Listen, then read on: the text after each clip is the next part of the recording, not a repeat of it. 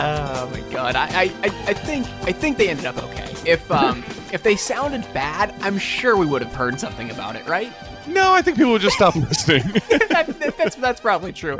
I mean, with the whole issue of, I don't know if you saw my tweets from the podcast account about the cover art. Oh yeah. I was going to tweet. I was like, man, Ted's out here picking fights with like all the podcasting platforms. Like, I don't know what was going on. Like, for the last like 2 months or so, Podcast Addict has not shown our episode specific artwork. It's just defaulted to the show artwork. Mm-hmm. And then I tweeted them. They're like, this isn't an issue. We've been working with this for 8 years. Go fuck yourself. And I'm like, look, I'm literally showing you that it's not doing this.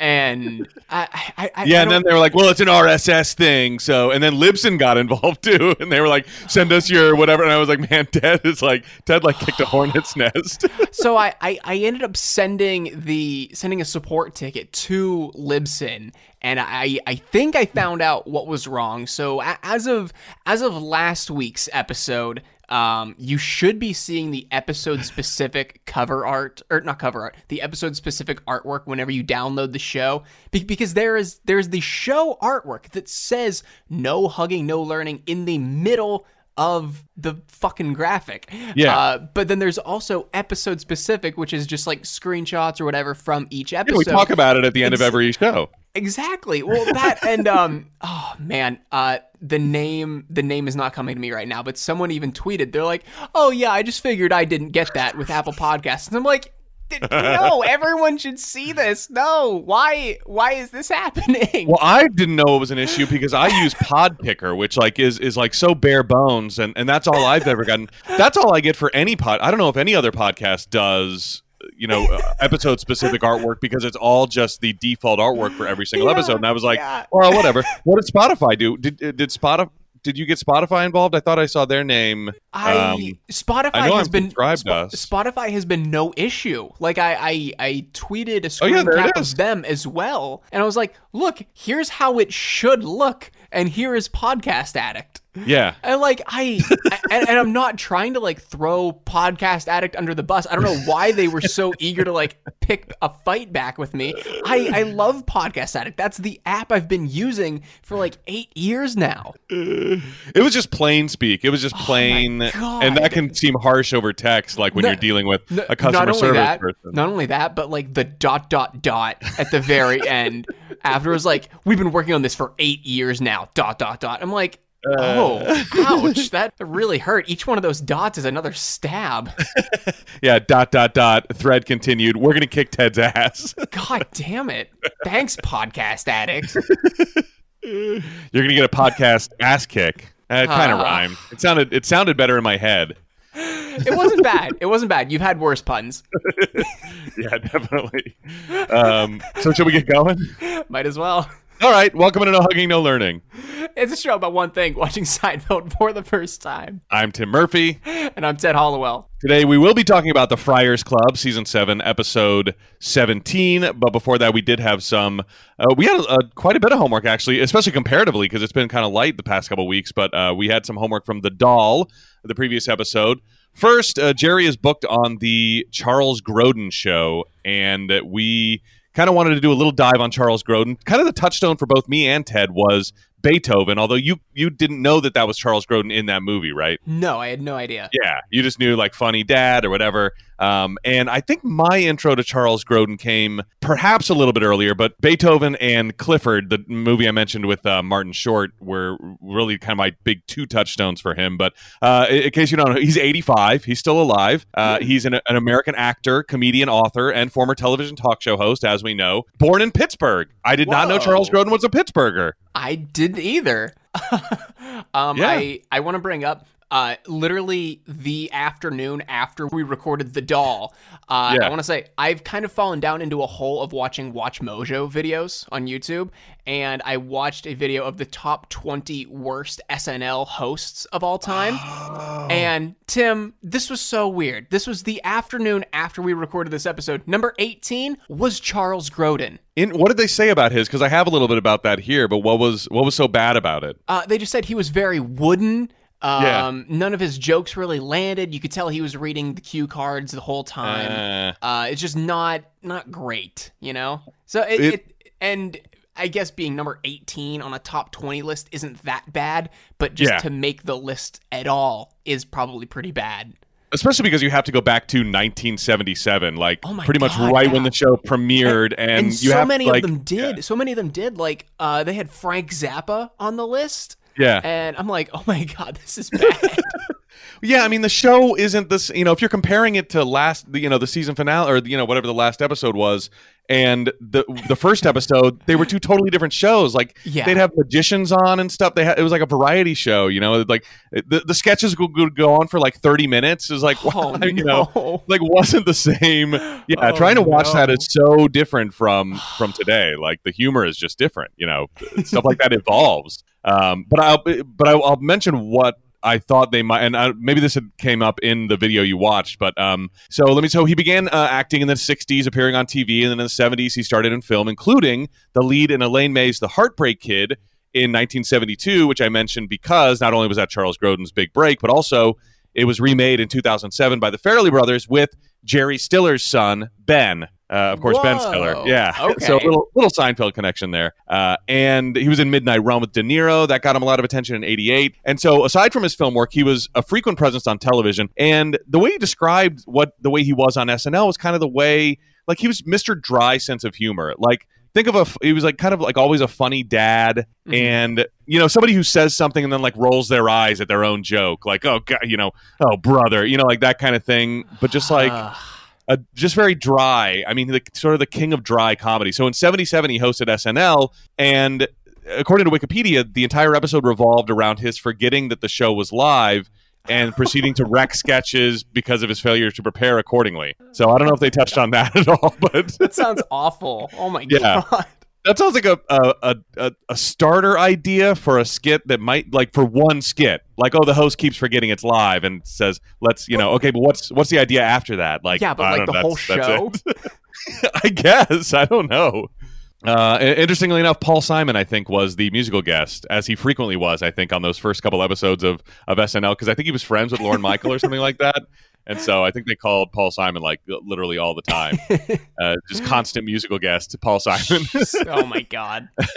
But he was on talk shows a ton in the 70s because of this, dry sense of humor, and also like it can be kind of biting and sarcastic. And he would always, in these, when he was on the Tonight Show with Johnny Carson or Letterman, he would like start confrontations with them and be like mock angry. One time, supposedly, Johnny Carson, it says, quote unquote, banned him from the Tonight Show after taking offense at things Grodin had said. NBC would receive angry letters from viewers who didn't understand the joke that he was being funny or playing this persona or something like that. His appearances on Letterman would sometimes erupt into shouting and name calling, but Letterman always enjoyed Grodin's segments. I think because of this, little game he would come on and play, giving Letterman guff, and then Letterman would give it back, and it was more of it was more concept comedy than hey, tell me about this Beethoven movie that you're in.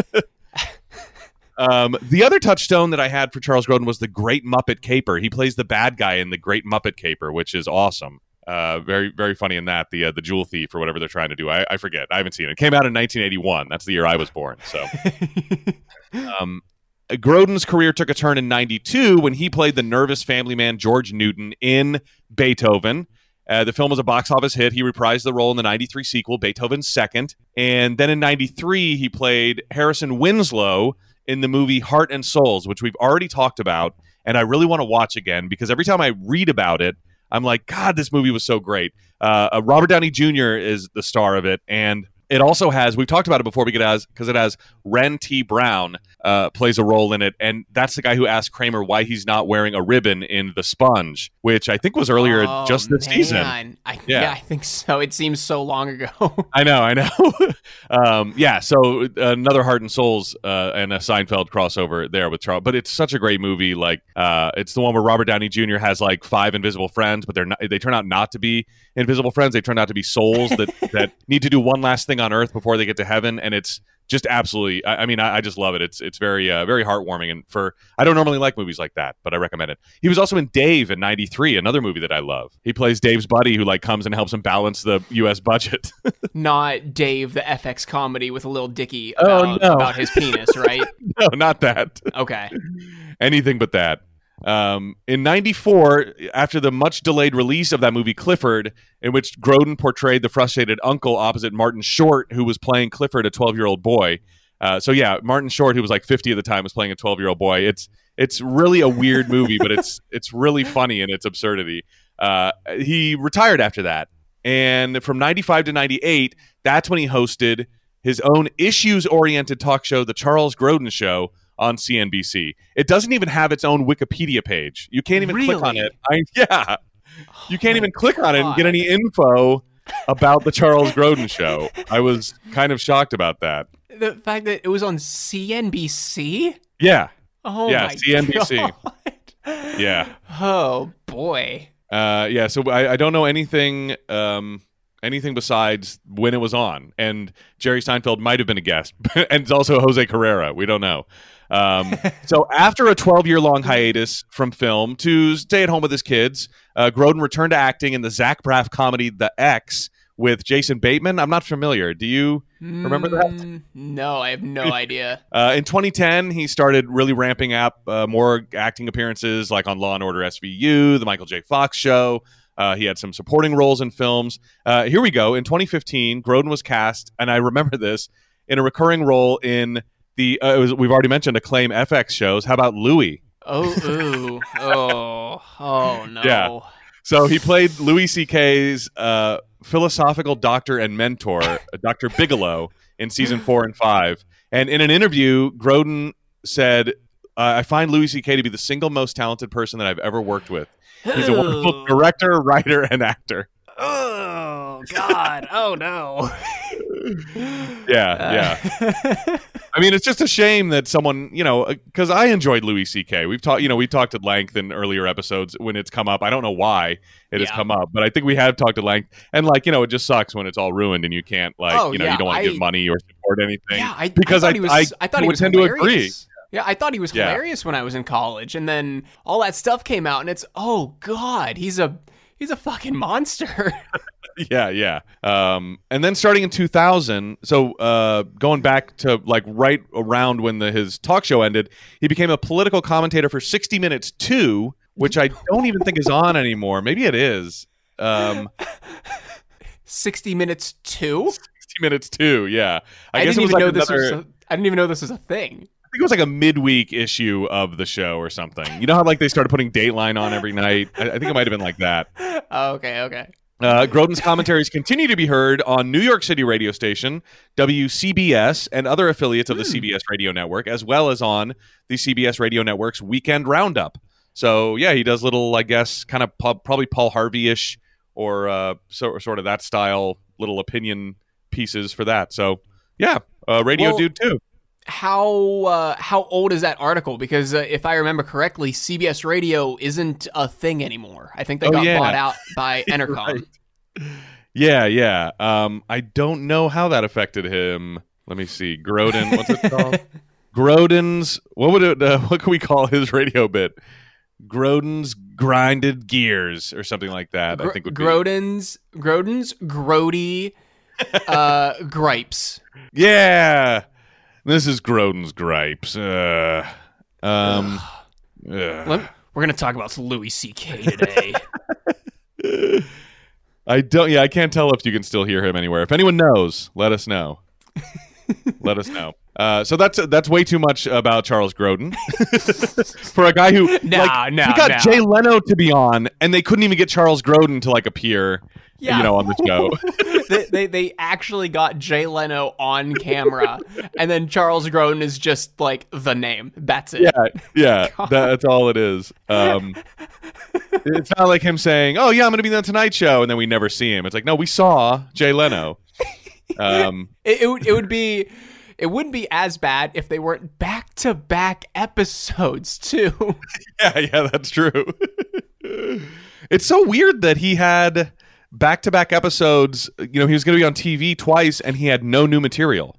How weird is that? Yeah, for real. What the hell? Why is he going on this press tour and it's well established in both episodes that he has nothing new?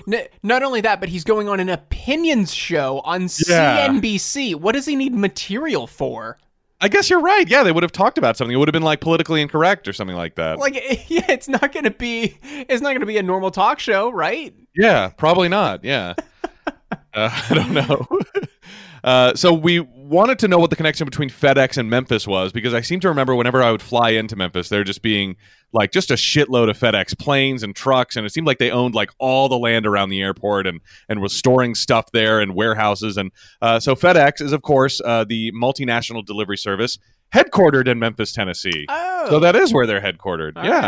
right. Founded in 1971 as Federal Express by Frederick W. Smith from Yale. He began formal operations in 1973 when he moved the operations to Memphis, so it's pretty much always been there. Besides its location near the center of the country, Memphis International Airport almost always stays open in inclement weather. So, yeah, I guess that makes sense. If you're going to ship stuff somewhere, you don't want it to be at a place where they're not going to be able to, there's a lot of winter weather and things like that. Yeah. So that smart dude, Yale, that's that Yale education. FedEx also sponsors, of course, I guess neither of us are like huge sports fans, but I did know that FedEx Forum is definitely in Memphis and is the home of the Memphis Grizzlies. And I totally forgot all about that. But yeah, that explains why they've sponsored, that big arena there. All right. Are you ready to learn way too much about billiards? I feel like I'm going to, whether I want to or not. So when they are about to start playing the first game on Frank's new pool table in George's room, Frank suggests playing 8-ball. And then Kramer goes, no, I only play straight pool. And I was under the impression that 8-ball was basically the only thing. I knew, I guess 9-ball is a thing too, but those were the only two games that I knew. And I didn't know what straight pool was. Mm-hmm. But straight pool is like literally the name of a game of pool. It's not like, it's not pool, but Kramer was using the word straight to differentiate it from, like the word regular. No, I only play regular pool. Like, no, it's literally called straight pool. And the shooter may attempt to shoot at any ball on the table, regardless of color or number. So that's a big change from 8-ball. The goal is to reach a set number of points determined by agreement before the game. 1 point is scored for each object ball pocketed where no foul is made. And if you do foul during the game, that's a 1-point deduction. And the third consecutive foul at any time results in a loss of 15 points. So a typical game might require a player to score 100 points to win. So every ball is a point, and you have to sink, I guess, 100 balls, which is crazy. Oh my God. Yeah, that's why their game was lasting 3 hours, not just the tiny room. But I mean that certainly exacerbated it. Jesus Christ! Yeah, and in professional competition, straight pool is usually played to 125, and you do have to call every pocket, meaning the player has to indicate the intended object ball and the pocket on every single shot. And if you don't make it, that's a foul, I guess, or something. Oh God! Yeah. And this was the primary version of pool that was played in professional competition until it was superseded by faster playing games like 9-ball and 8-ball in the 70s. So you might wonder, how do we get to 100 points? And it's just by every time there's only one ball in the cue ball left, you re-rack and you break again. Oh my God. That sounds like a nightmare. I know. I already think pool is too long playing 8-ball. I'm like, all right, are we done? Are we done here? Yeah. Come on. Most of the time, because if I'm dragged into a pool game at a bar or something like that, it's by somebody who like really wants to play and is probably good.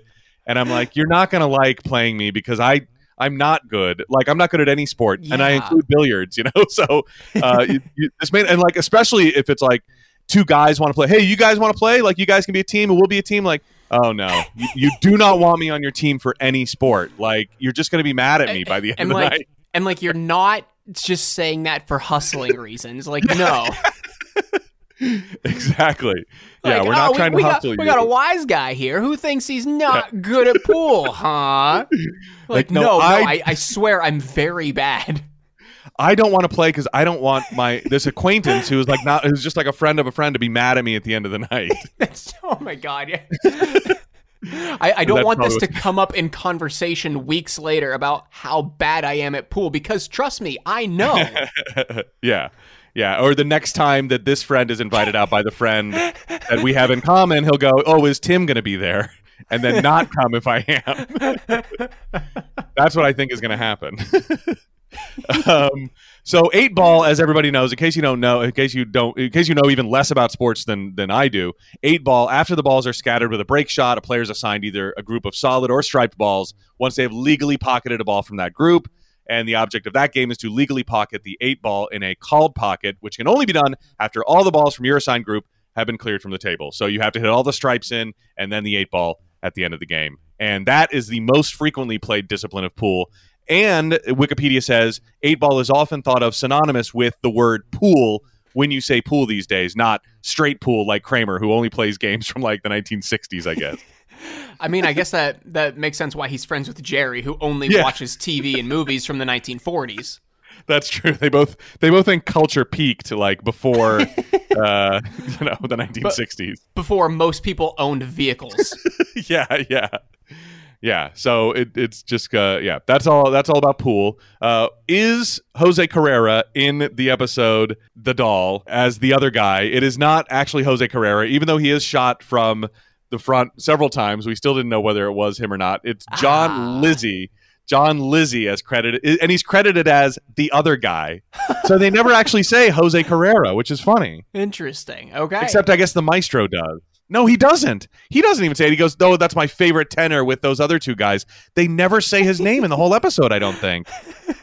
I think you're right. Wow, that's crazy. Yeah, because Elaine calls him Mr. Camaro, and then another, she can't read his name. Well, that's interesting. So they never call him Jose Carrera. I wonder if that was to get around some sort of legality, or whether it's just a funny thing. Like, let's never refer to him. Let's make sure people definitely don't know his name. I think that's funny, and a little bit of a fuck you to Jose Carrera too. A little bit, yeah. Jesus. Like, you're always going to be the other guy. We're not even going to give you the dignity of using your name in this character review. When the episode script was brought, so that's all the homework we had, but there's some other trivia. When this episode script was brought to the read-through, it was titled The Doormat and included a plot line in which Elaine's portrait is painted in pastels. And Elaine thinks the artist painted it because he's infatuated with her, but then he sells the portrait to Frank, who puts it in the pool room. And when the maestro is playing pool with Frank and Kramer, he backs into the portrait, and it imprints the image of Elaine's face onto his underwear. It sounds all pretty complicated, and when the script underwent significant rewriting after the read-through, Larry and Jerry thought that Portrait of Elaine story was just too complicated and replaced it with the Jose Carrera story. Rightly so. And David also tweaked the George story, coming up with the idea of a doll that looks like George's mom. In the original script, there was just a creepy doll with no individual doll standing out. It was just the whole collection that freaked him out. And they came up with the idea of singling, especially this one out that looked exactly like his mom. Writers Tom Gamble and Max Pross encountered the practice of wearing no pants before a show in order to maintain the crease while visiting their friend Sam Denoff backstage with Jerry Lewis. Denoff was an American screenwriter and television producer. He did the Dick Van Dyke Show and stuff like that. And I don't know whether Sam did it or Jerry did it or both did it, but it sounds like Sam, I guess. Maybe both. I can't. It's kind of ambiguous. I could see Jerry Lewis doing that, though. That's kind of funny. Yeah. Gamble and Pross came up with Jerry's predicament in the episode because they were amused by the idea of Seinfeld, who in real life fastidiously prepared for every show, having no material ready out of apparent laziness. And there was a resolution to the episode that was filmed but deleted due to episode length. In the unused climactic scene, Jerry is inspired to go on stage without his pants and tell the story of why he's not wearing any pants, which earns tremendous laughs from the audience and presumably an off-camera Charles Grodin. But that I do like that because it kind of ends with a pause, like, because Jose Carrera has just wiped his face on Jerry's pants, and why did he have him off in the first place? And something else also has just, he doesn't have the barbecue sauce. So I do like that we'd get a little bit of resolution from that, you know? Yeah, you're right. It just kind of ends. Yeah, but then again, I always like it when, they don't win at the end. Like he's just screwed, and that's kind of how it ends. Like, we're like, he must be screwed, and what did he do? We don't know. But that's true. If it turned into a victory, I feel like that might be a little antithetical to the show. If it actually turned out everything worked out for him. But then again, Jerry's even Steven. Everything does work out for him. Mm-hmm. Other cutscenes include George awkwardly confronting his mother after sleeping with the doll, and Frank carrying his large package for Carlo on the flight to Tuscany. I referenced this. I was like, he picks up this big package and walks away. So they did film this. Frank has this huge box on the plane for Carlo Costanza, making the passengers beside him very uncomfortable. And the later scene also revealed the contents of the package.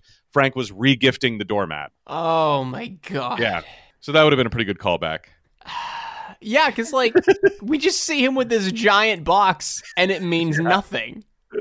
Yeah, no idea. According to the writers, again, most guest stars on Seinfeld kept a polite distance from the regular cast during production. But Kathy Griffin, can you believe it? She didn't care. She would freely and sometimes loudly engage the show stars in conversation.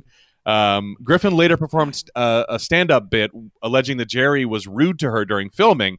But I guess Jerry was amused by it and had it written into a later episode that I won't spoil for you. But I think I've already referenced that Kathy. We haven't seen the last of Kathy Griffin.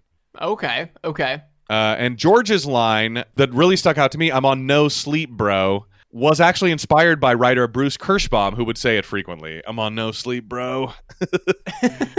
An episode co-writer Tom Gamble recalls Kirschbaum saying it and claiming that he'd been up for 24 hours straight just to work on one line for Jerry. Oh my God. I know. And someone also noticed this, one final note, that Kramer, I guess, is no longer freeballing it. You might remember a while back, Kramer decided that he was going to stop wearing underwear in order to maintain his sperm count. But when you see him playing pool, he's in boxers. So I like to think that, he suggested they take off their pants to save the crease, but was like, I'm not. I think he borrowed some from Frank. That's my headcanon. That Frank lent him. You think he borrowed boxers. Frank's boxers? Yes. Oh. Even clean, but that just seems like something each one of those oddballs would be okay with. Like, can I borrow a pair of boxers? Oh, sure. So we can take our pants off and play pool? Yeah, of course. And believe it or not, that is it. Oh, boy. Okay, do you have any other news or anything? Not that I saw. Okay, well, if you have never listened to us before, we are not a research-heavy show, despite the last half hour being essentially all research.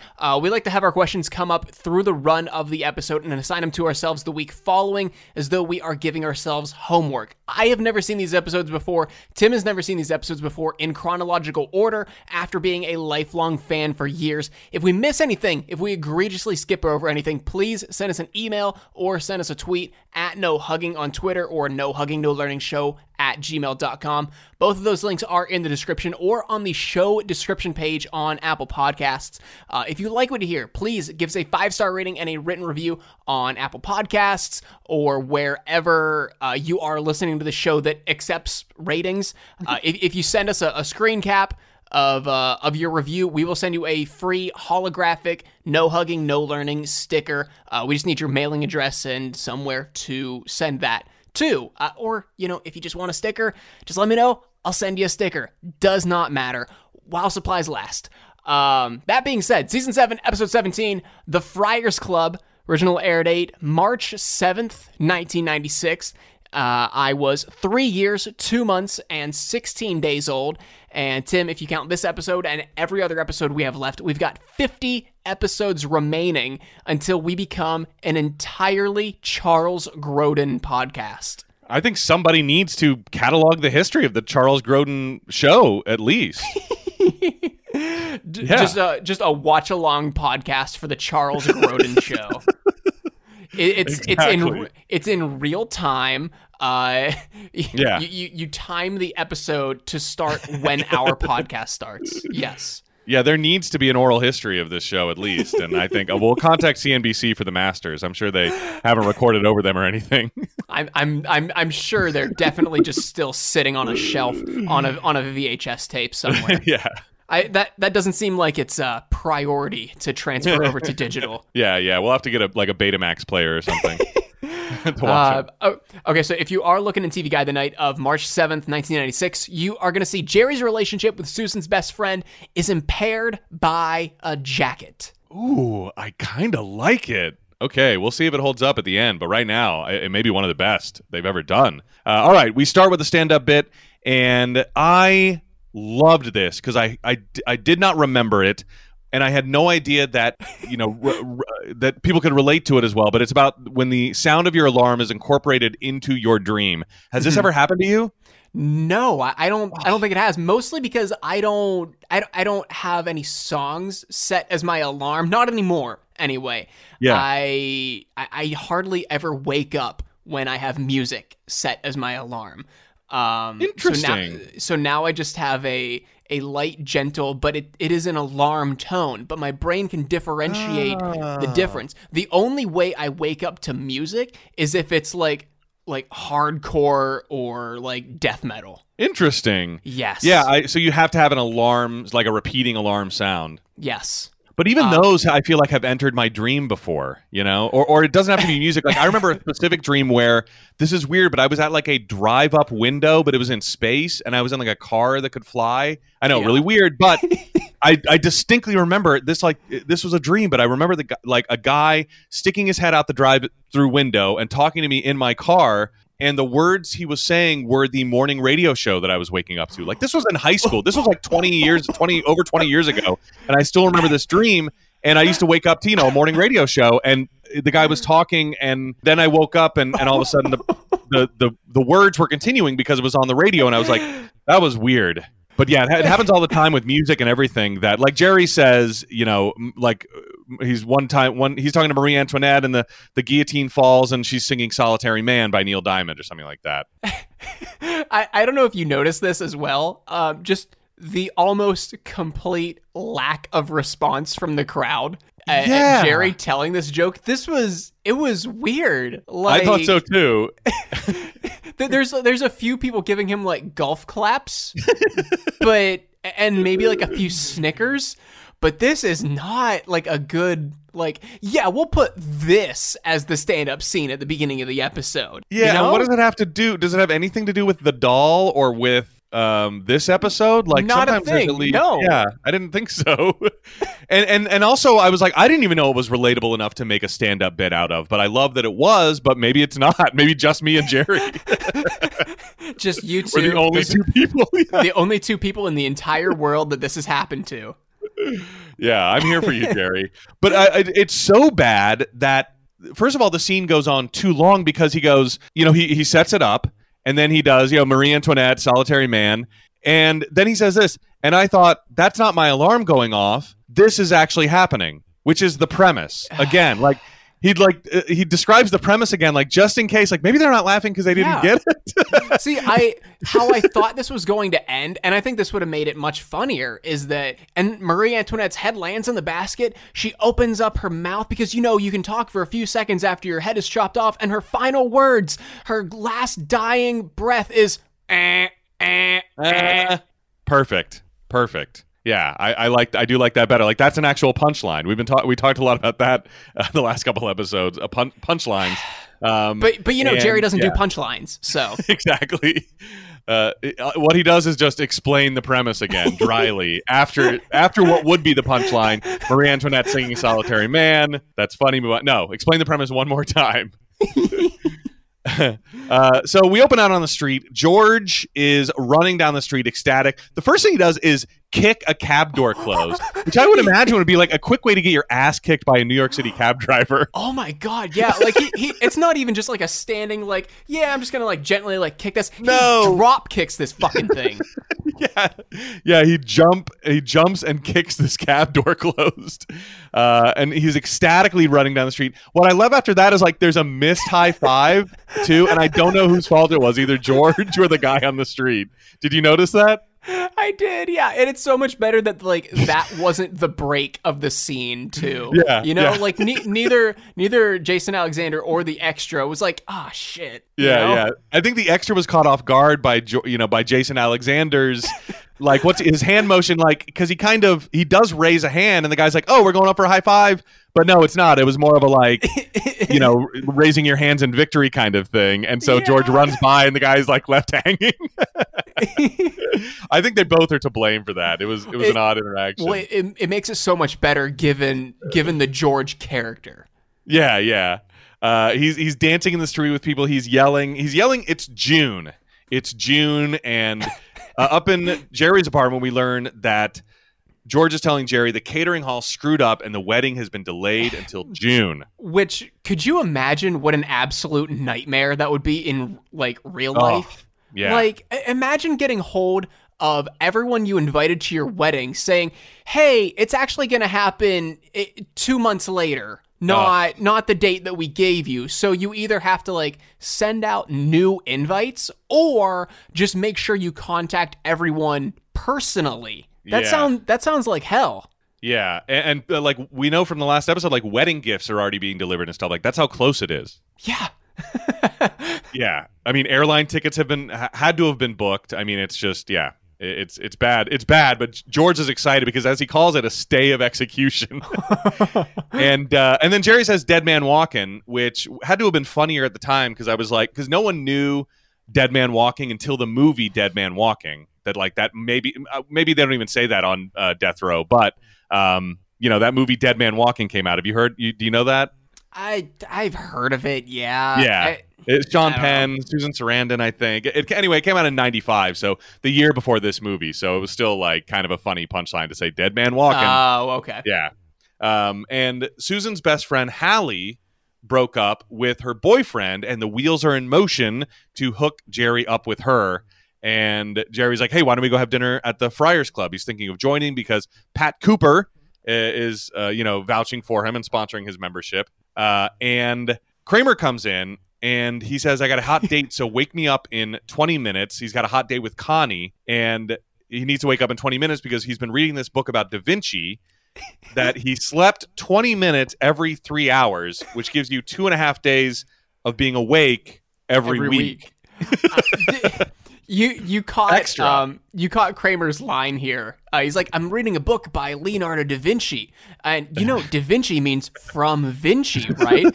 Jerry's just like, wow, that's some book. I know. I loved that line, and I love it extra because there's a Mystery Science Theater movie that has Leonardo da Vinci in it, or a Leonardo da Vinci character, and he says, and it's this guy who introduces himself as Leonardo, and then he's like, well, yes, I'm from a small town called Vinci, and Mike and the bots go, oh god. Oh, and they start playing off like, yeah, so I was thinking about being Leonardo de Pensacola Beach for a while, and then they start playing off just how dumb that line was. Do you remember what movie that is? It's called Quest of the Delta Knights, something like that. Okay. Yeah, Quest of the Delta Knights, I think. Yeah, from a small town called Vinci. Yeah. And yeah, so that's it. So Kramer is sleeping 20 minutes every 3 hours. Over at Jay Peterman. Oh wait, is this? I want to say. Wait, when does it? Okay, it's later. Never mind. I thought I brushed over something George said, but I think it's later. So over at Jay Peterman, Bob Grossberg is joining the team, and he's from Business Affairs. And Bob Grossberg is played by Rob Schneider, which is wild. Is this I think this is after Home Alone 2. So Rob Schneider is no longer a nobody, but he's still kind of like playing that Cedric character where he's not really Rob Schneider as we know him yet. Yeah. You mean a stapler? That's one of my favorite. You remember when South Park made fun of Rob Schneider movies? How they kept coming out with like, Rob Schneider is this, Rob Schneider is that. Oh yeah, yeah. Rob Schneider is a carrot, or there's one where he becomes there's a movie trailer where he's a stapler. I mean, I remember that now. And eventually, because I was going to the movies during that string of like, I never saw The Hot Girl, but I went to the theater to see The Animal. When he starts exhibiting, I don't even remember what the plot is, but Rob Schneider is the animal. And eventually in South Park, it devolves into derp, derp, derp, derp, derp, derp, Rob Schneider, derp, derp. And that still cracks me up like all these years later. That was probably like season 3 of South Park or something, if that. I think that's a lot later than you think it is. Really? It's probably like season... when did South Park start? Oh, God, like 95 or something. Yeah, so you're right. Maybe it isn't. Yeah. Might be like... Because I remember watching that episode. That might be like season 5 or 6, maybe 7? Rob Schneider is a carrot. Rob Schneider is a stapler. Coming to theaters, because fuck you. It's the biggest. Oh, it was from the episode "The Biggest Douche in the Universe," season 6, episode 15. Oh, I was right. Yeah. Season 6. Holy hell. 2002. That would have been 2002. That's not where That's not where Stan can't enjoy anything anymore, No, right? Because that he's a one year was older. much later. Okay. No, yeah, that one was like Okay. that because that's all about Lord. I think that's when Randy is Oh yeah. revealed to be Lord.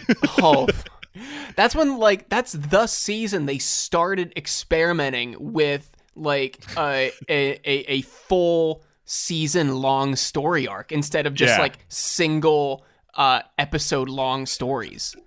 I love that too. The yeah on a Wednesday or whatever it was. Yeah, I'm Lord. And I love boy. that Lord. I love that Lord embraced that too. Like she was posting Instagram videos, like singing that song. Just doing and that. stuff. Just doing that. Yeah. I mean, why wouldn't you? If like you had a song that was like yeah, I'm and my name. Yeah, she like, she that'd be she amazing. recorded that song for the show. I'm pretty sure. Oh, that's feeling awesome. good on Yeah, a feeling Wednesday. good on a Wednesday. That's what it was.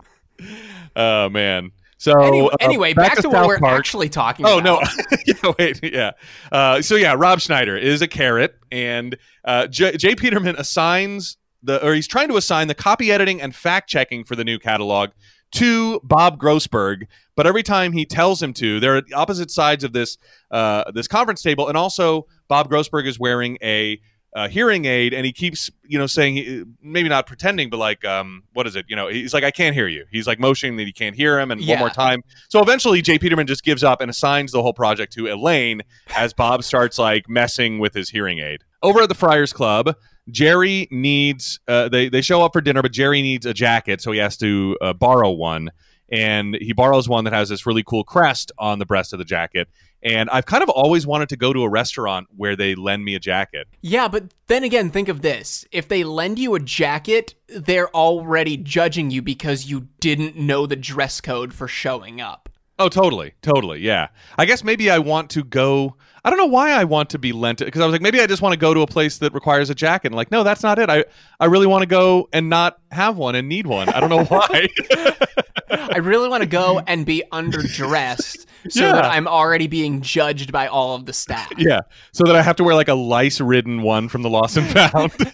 I really want to go and get a jacket that is 3 inches too short in my arms, but also 4 inches too long in the torso somehow. The other time I know my other touchstone for this particular thing that I've only really seen in movies is As Good as It Gets with Jack Nicholson, and he plays like the germaphobe guy, and he's like, I'm not wearing that, and he has to go like buy a brand new jacket to like wear to this restaurant. He leaves Helen Hunt sitting there for like an hour, or however long it takes.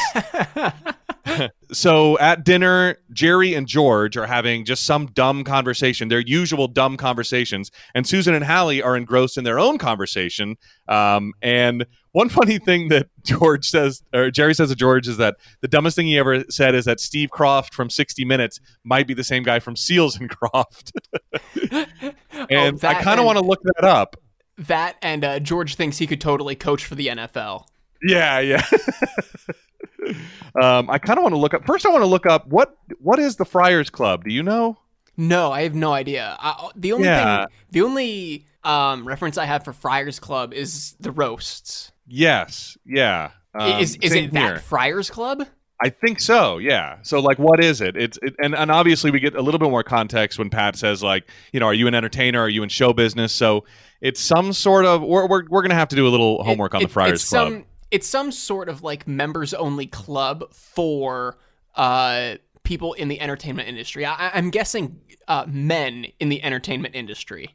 Yeah, that makes a little bit more sense. Yeah, and it's just like a dinner club, like a private dinner club, and they roast you sometimes. I don't know, but we'll do a little dive on that. And I also want to see if Steve Croft was in Seals and Croft, because that would be really funny. I still highly doubt it, because I don't know what Steve Croft looks like, and I don't know what Seals or Croft looks like from the musical group. So I'm just going to put that in as well. It's probably going to come up pretty dry, but we'll see. So back up in Jerry's apartment, Jerry walks in, and Kramer is on the couch at 10:30, and he had fallen asleep, just basically passed out, it looked like, while reading something. And Jerry forgot to return the jacket to the Friars Club. But Kramer is ecstatic about, he's like, all right, I got the whole night ahead of me. His new sleep pattern is making his brain mossy, as he says. He's very fertile. He's coming up with great ideas. I love that he starts making himself breakfast. He's like, all right, I got to get something to eat. And he grabs cereal, and Jerry's like, breakfast? And he's like, it's the most important meal of the day, Jerry. And it's Fruity Pebbles in like a punch bowl size serving of Fruity Pebbles. Like the least healthiest thing that you could eat if it was, in fact, the most important meal of the day. And he's like, what do you think about this? A restaurant that serves only peanut butter and jelly, and it's called PB&J's. And yeah, but I swear, I'll write this down too. I swear that did happen. I don't know whether they got the idea from Seinfeld, but I feel like that happened. Maybe even in New York. We'll find out. I wouldn't doubt it somewhere. Yeah, but like Jerry's line back to Kramer's just like, well, what do you think? Jerry just says, I think you need more sleep. Yeah. He's also talks about his new woman who doesn't even want to leave the apartment, doesn't want to go out with Kramer.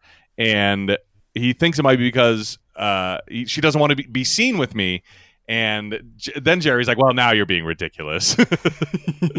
Which Kramer doesn't realize is sarcasm. Over back at J. Peterman, Elaine is grinding away at the catalog, and it seems like she's misplaced something, and that's pretty much the end of that scene. Yeah, I guess it's just to show her. Yeah, I think she's just like really struggling with the edit, I guess. I guess that's it, just making it seem like, man, she's working, pulling late hours. Like, conceivably, maybe it's 10:30, the same time that it just was in Jerry's apartment. Yeah, that makes sense. Yeah. Back up in Jerry's apartment, Kramer, in Jerry's bedroom, Jerry's rarely seen bedroom, Kramer sits on Jerry's bed and wakes him up. It happens to be 4 a.m. because he's so bored. He has all this free time now, and he doesn't have anything to do. And he wants to know if Jerry wants to, like, rent a movie or something. And Jerry's like, he wants to go back to sleep. And I love his delivery of the line, like, well, what am I going to do? Not to mention, like, the last scene, Kramer saying, oh, I've got all these ideas in the hopper. I've got so many things to work on. And that night, he's already bored. Yeah, he's bored at 4 a.m.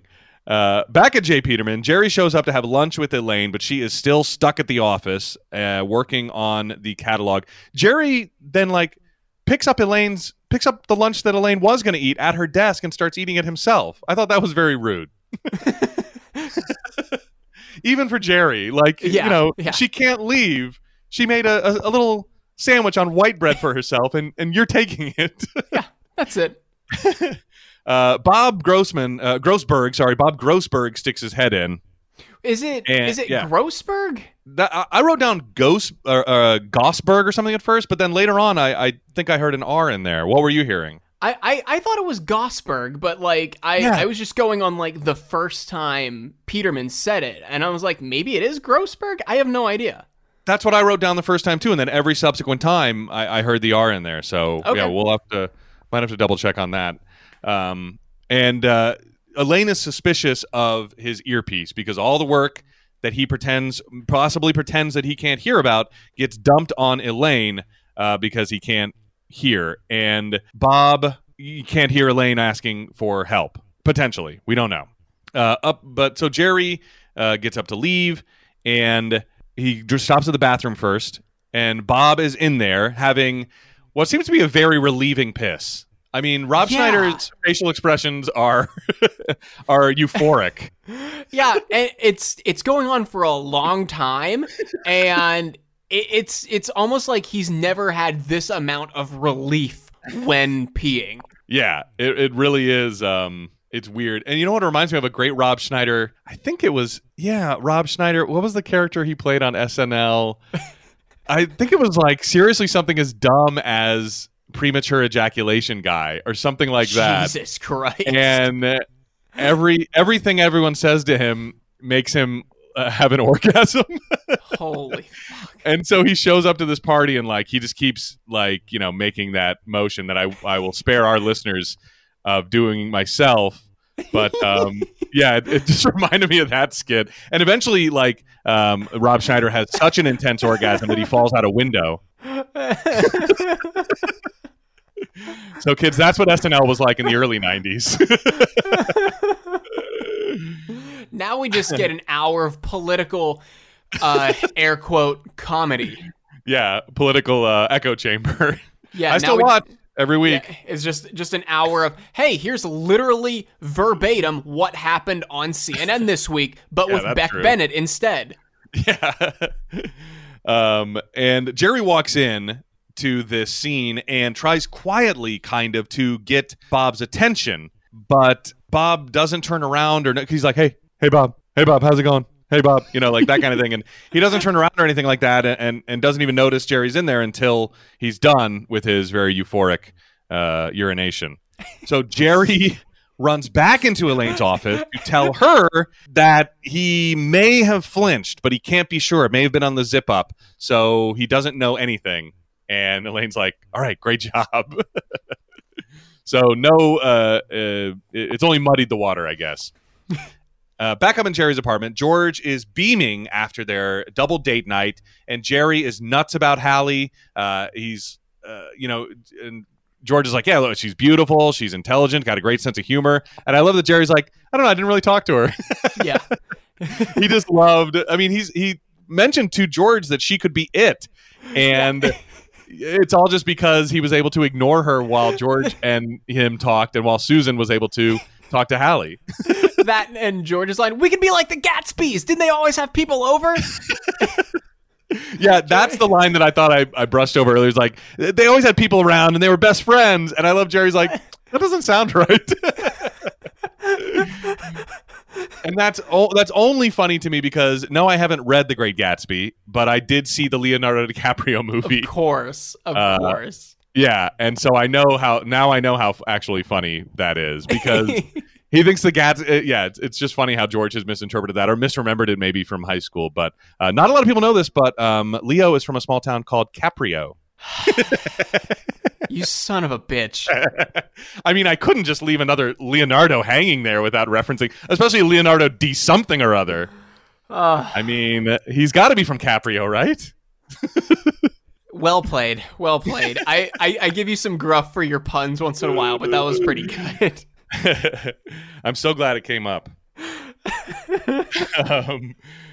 So let me see. The whole gang's going to go now to a show. Did George say a show that she's working on?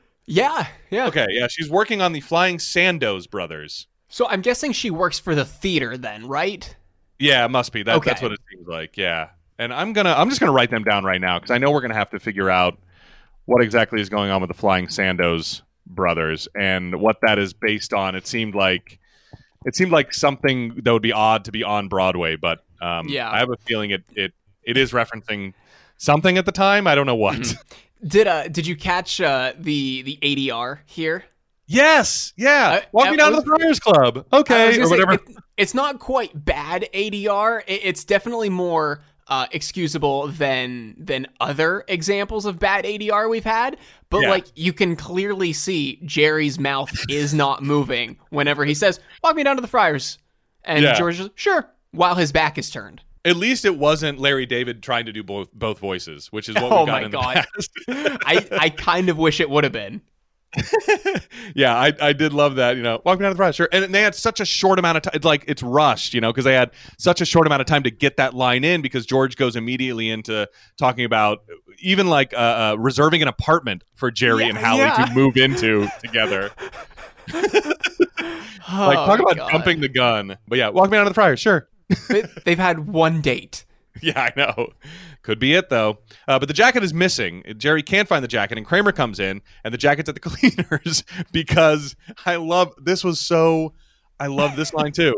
He dozed off and woke up in a pile of garbage somehow, and Jerry goes, somehow? You've had an hour and 20 minutes of sleep in 3 days. I loved that line. He's so, somehow, and then he woke up in a pile of garbage. I just love... I love that visual and just everything about what might have led up to it. It just, your mind races at the prospect of how that happened. And I woke up in a pile of garbage somehow. It reminds me of a great Star Wars meme right now. Somehow Palpatine has returned. I want to make a Seinfeld Star Wars crossover with, somehow, with Kramer saying somehow Palpatine returned, or I'll work it in somehow. Okay. But then Kramer dozes off, standing up, leaning on Jerry's counter. So it just appears that literally any time his body stops moving, he is asleep. I mean, I think we've both been there. Oh yeah, for sure. Yeah. For sure. I mean, those 4 a.m. wake up calls. I mean, that's I'll just collapse. Like I'll just be sitting there and Declan will be putting a puzzle together or something, and then I'll like wake up. I'm like, oh well, I guess that was my nap for today, because if I like stay still for more than 5 seconds or anytime after 1 p.m., that's it. My body is just like, we're shutting down. It is nap time now. I'm in the middle of the Liberty Tunnel. Yeah, exactly. Could happen. I've gotten tired on the way home at like noon. Like, oh boy, God, yeah. I'm not gonna make it. So back up at J. Peterman's, Elaine goes into Bob's office and he's facing the opposite direction. He's facing the camera, and she comes in and asks for help with some boxes that they're moving, and he doesn't react. He seemingly can't hear. So she starts coming on to him, talking about how sexy he is, right as J. Peterman walks by, and Bob never turns around. No. Meanwhile, over at the Flying Sandoz Brothers, which is apparently playing at the Lunt Fontanne Theater, I was able to find out, at 205 West 46th Street. And before the coronavirus pandemic shut down Broadway, it was home to the Tina Turner musical. There was a Tina Turner musical? Yeah, that's what everybody does once they get to a certain point in the career. Like, can we write a Broadway musical around the songs that have already been written and people know them and they'll yes, we can. Okay, great. Let's do that. I mean, is ABBA, Billy Joel, even Alanis. I can't believe Alanis Morissette has one. Oh, man. Is that considered Broadway, or is that considered just off Broadway?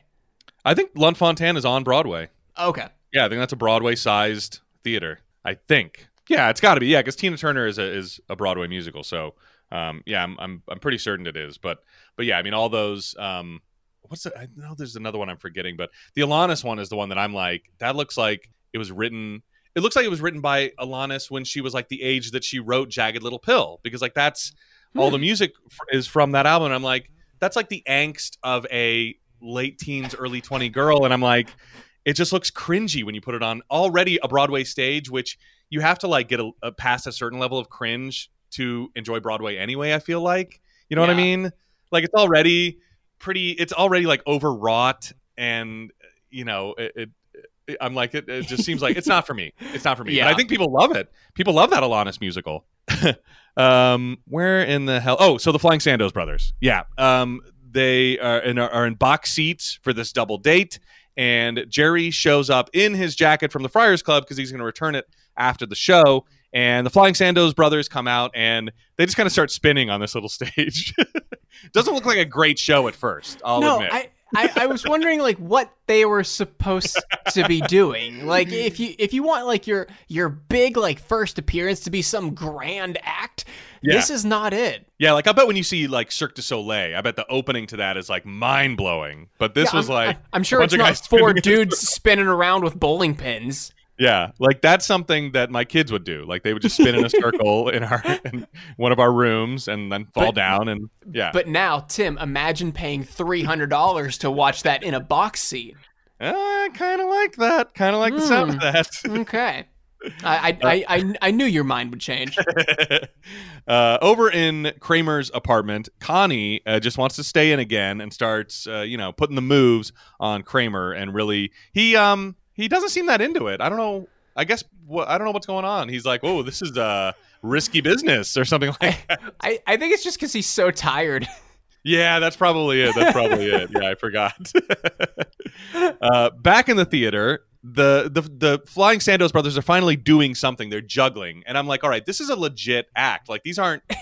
When they first came out, I was like, oh, these are just like extras that look Eastern European. Like no, like they're doing something. That's why I'm like, all right, something's going on with these Flying Sandoz Brothers that are real. They're real performers,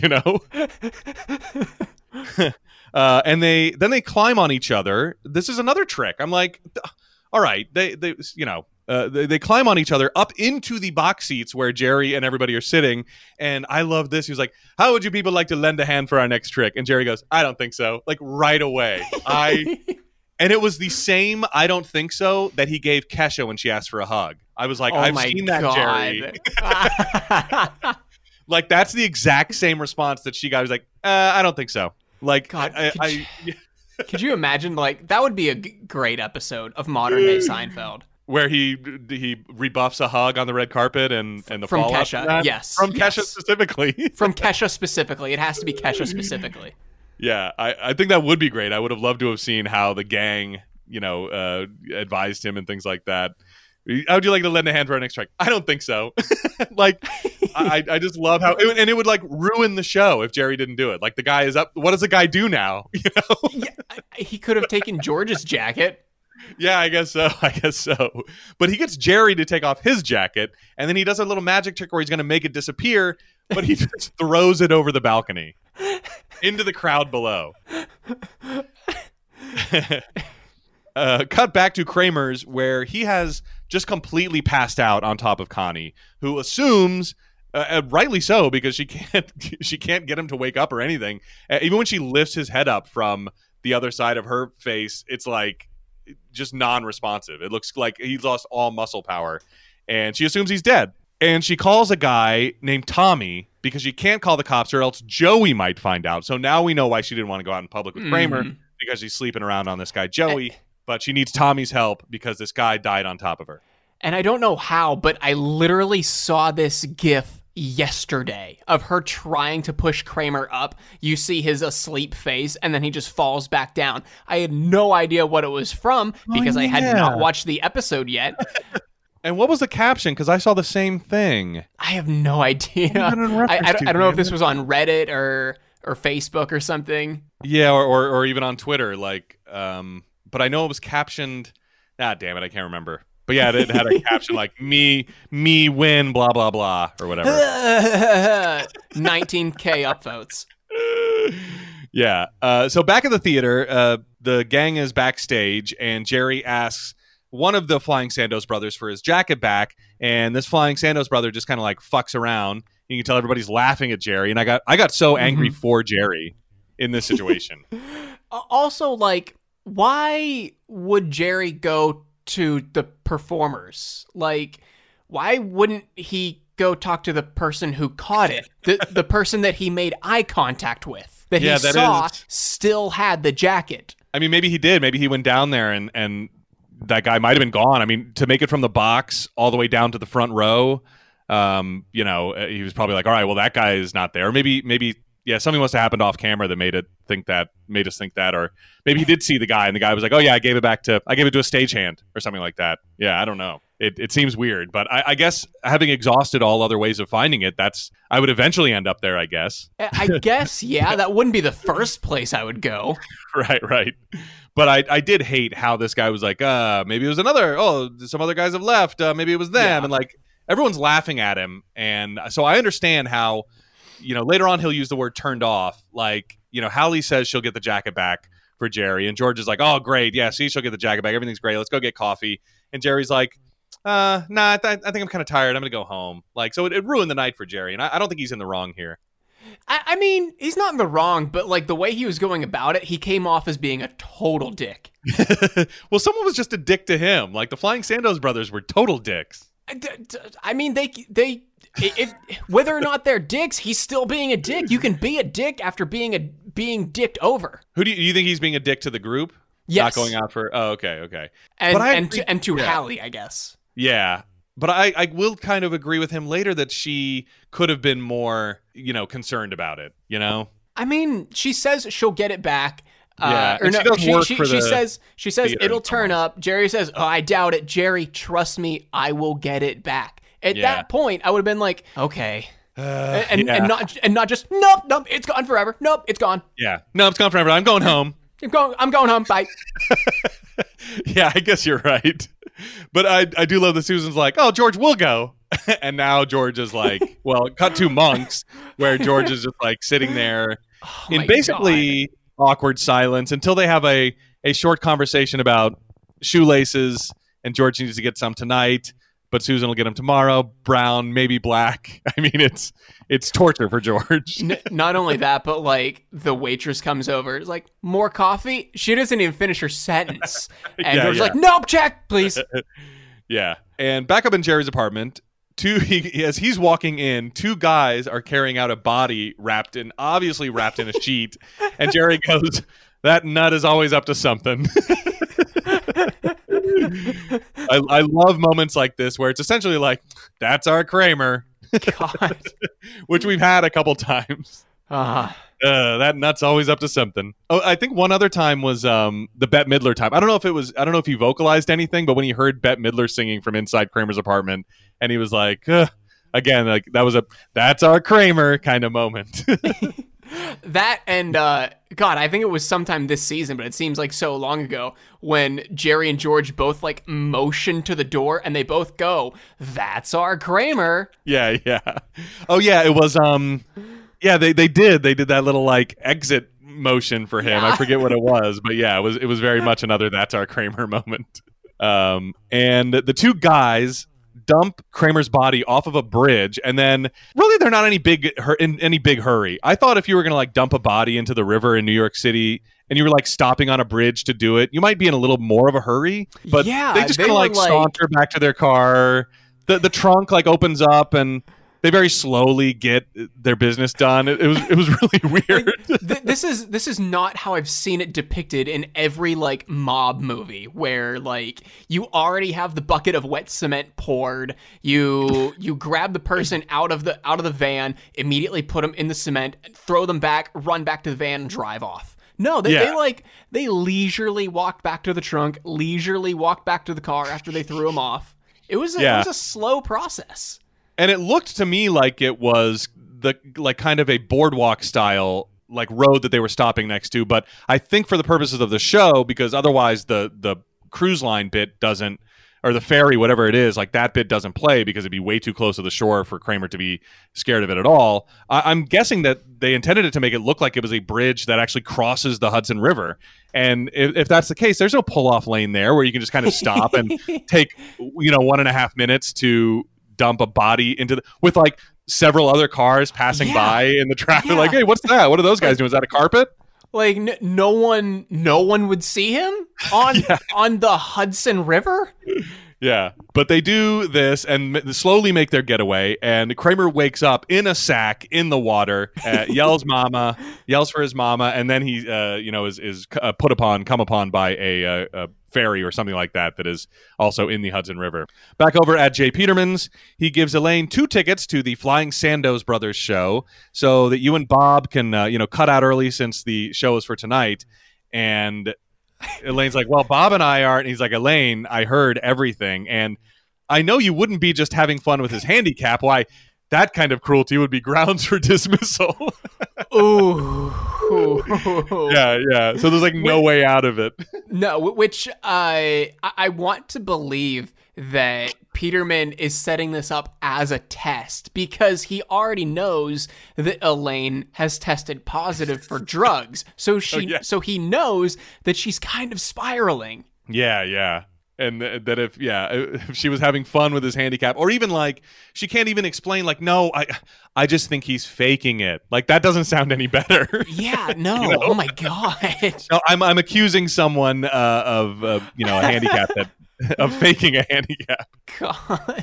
Yeah, that doesn't sound any better. So she's kind of stuck doing this. Back in the apartment, Jerry's chance at being in the Friars Club is essentially, just disappearing before his eyes because they're charging him $800 for the jacket. So why would they let a jacket thief in? And it's also, he's got to deal with Pat Cooper, who has vouched for Jerry, and now Jerry's acting like this to the club. So he's very upset. And so Jerry, as he's telling George in this scene, he's soured on the relationship with Hallie. And George reassures him that he'll get the jacket back, or that she'll get the jacket back.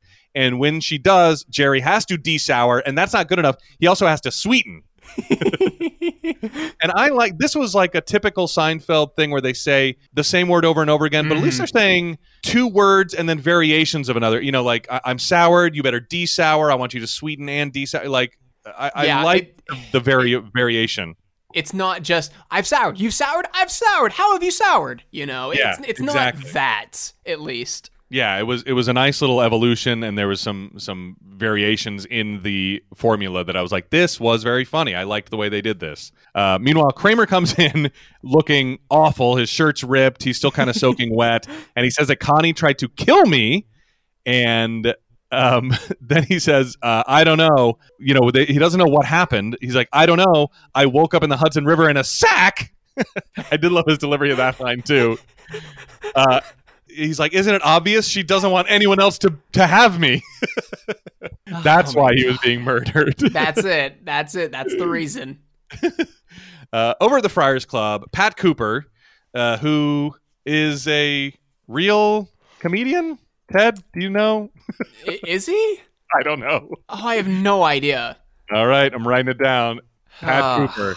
I guess he's probably like some like C-list rat packer that we should know.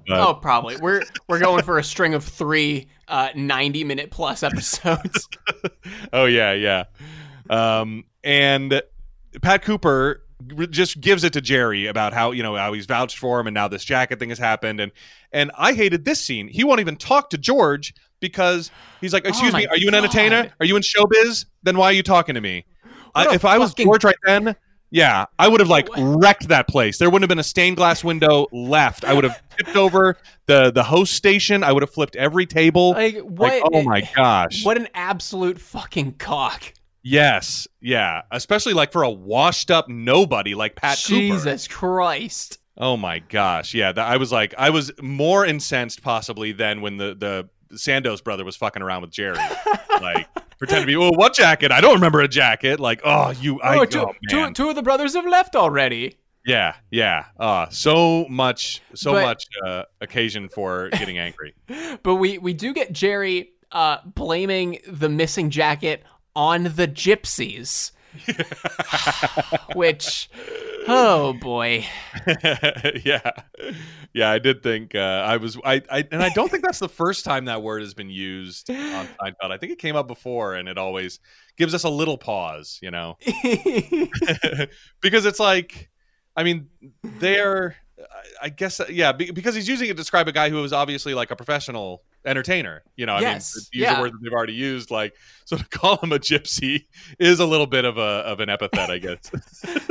But they do spot one of the brother from the show wearing a jacket with a crest on it, and I love that he's seemingly telling the story of stealing Jerry's jacket to the table that he's with. He's miming it in a big way. I didn't even pick up on that.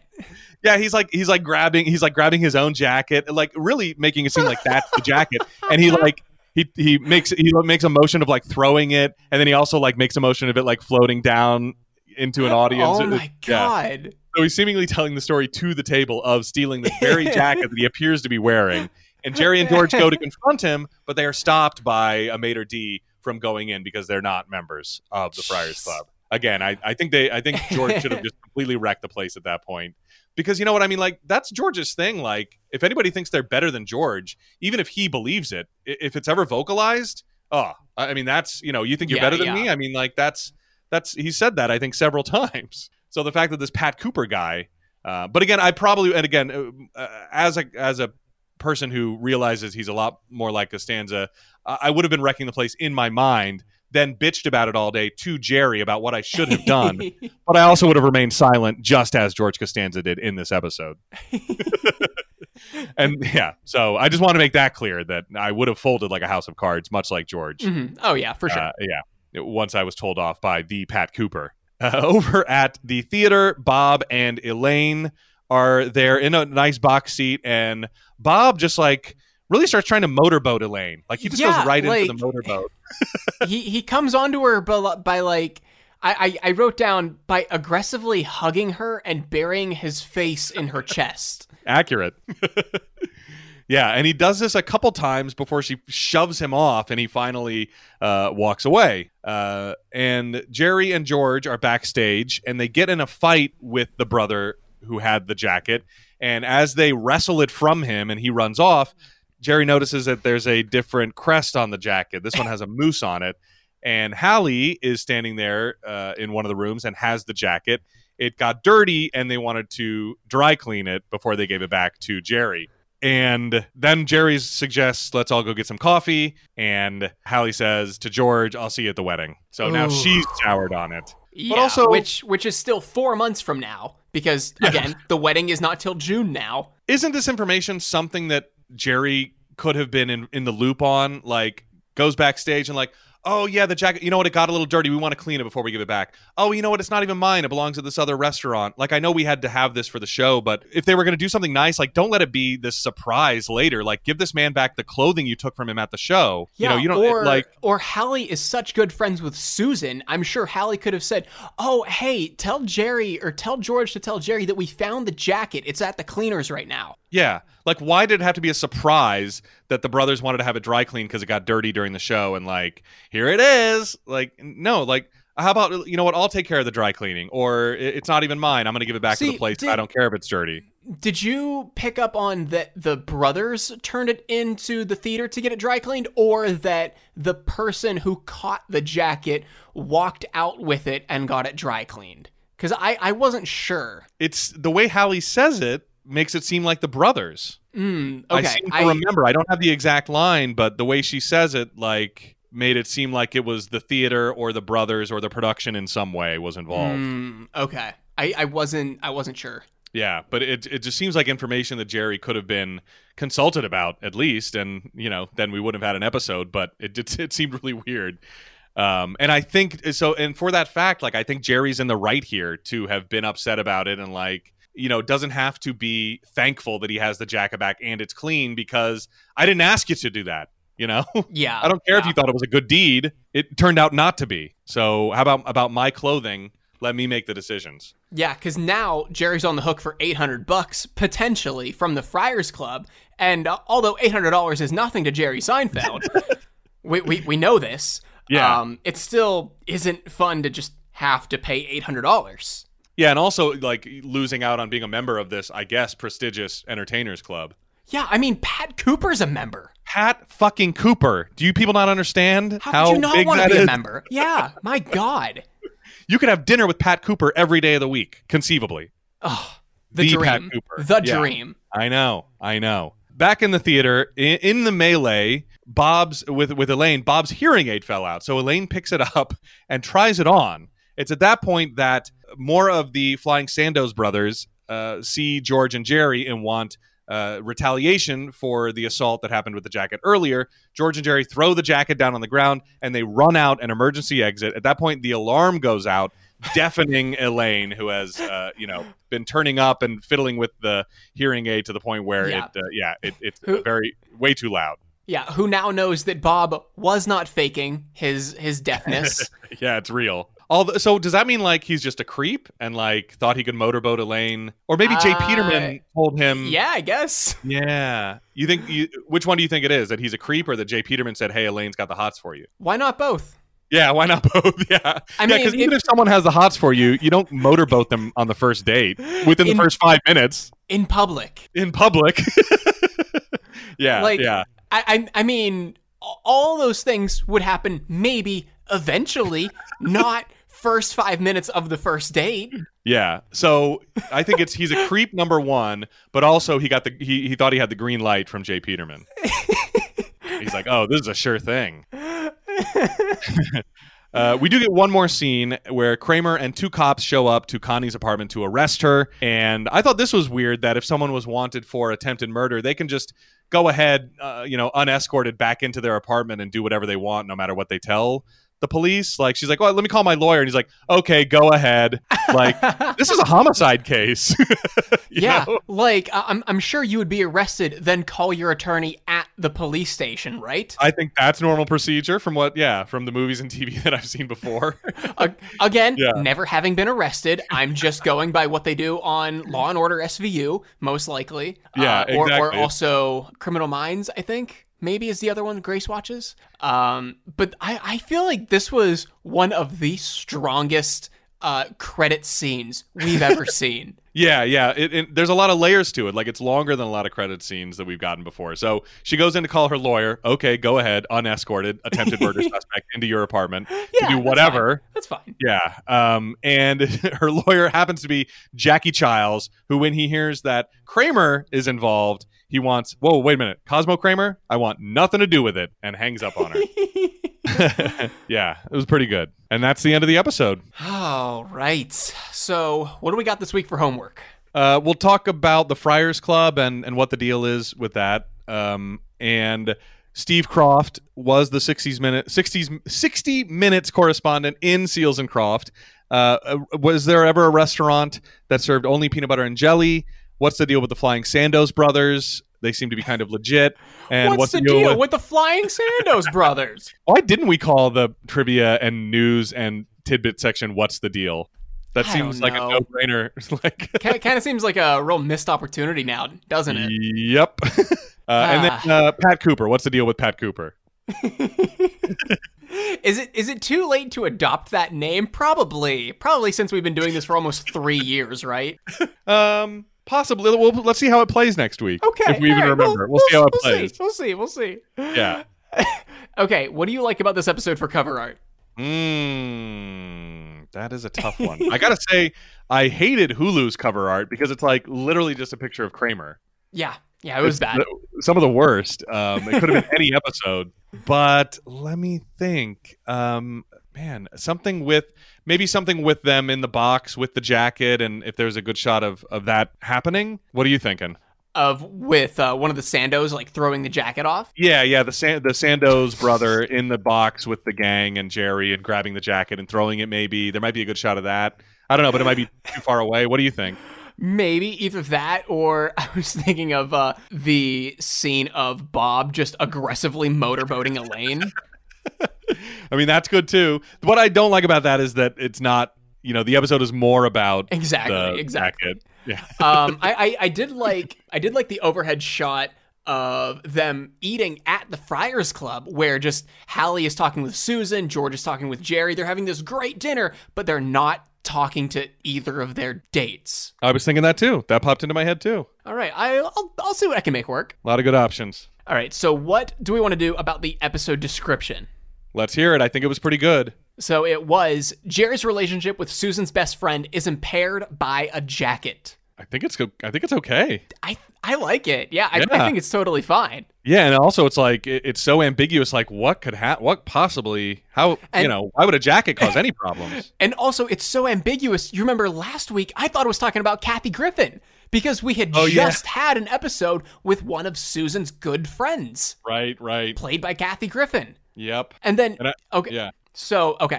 I know we had this last week, and I know I just mentioned it. We get another episode description next week that somewhat, seemingly, plays into this episode. Are you ready for it? Yes. Okay, so next week, we've got Season 7, Episode 18, The Wigmaster. Original air date, April 4th, 1996, almost a month after this episode. Wow. And if you're looking at TV Guide that night, you are going to see Jerry reconsiders buying a costly jacket by using Elaine's discount at the shop. And I believe you are correct in that it directly plays off of the events of this episode. Oh, does it really? In fact, I was surprised. I remember scenes. What? I mean, because the description for this current episode had nothing to do with the previous episode, although it seemed like it would.